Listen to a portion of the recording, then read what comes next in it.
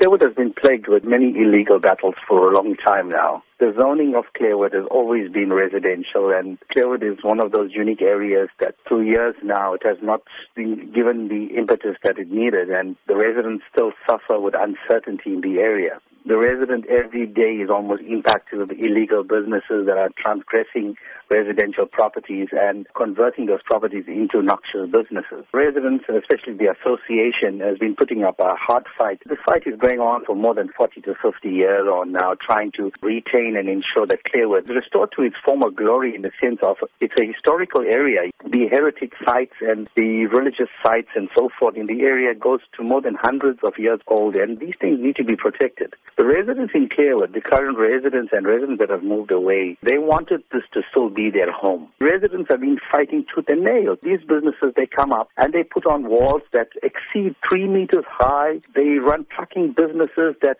really impact on the area in the last 6 years on now. We've lost more than 14 lives of residents in the area under the wheels of these trucks. Apart from that, hundreds of accidents, and I'm sure SAPS and Metro Police stats would reveal that. It is factual.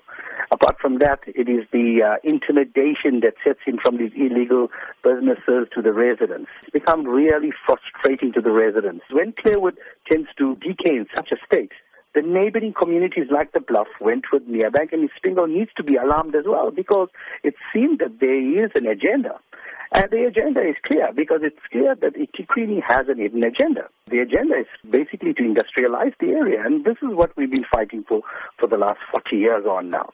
And we're saying, take your people of the South Durban, take them seriously. As you've said, these have been long-standing issues. But where does the solution lie? I think the solution lies with land use management and town planning. The community of Clairwood has been here for more than 150, 60, 70 years on. And we're saying, while we are still living, we need the services, we need the sort of attention that we deserve. We have now decided to take this matter to the courts, because we believe it is a right of the residents to retain this area. It is probably the last historical area of our forefathers, and we need to protect this heritage.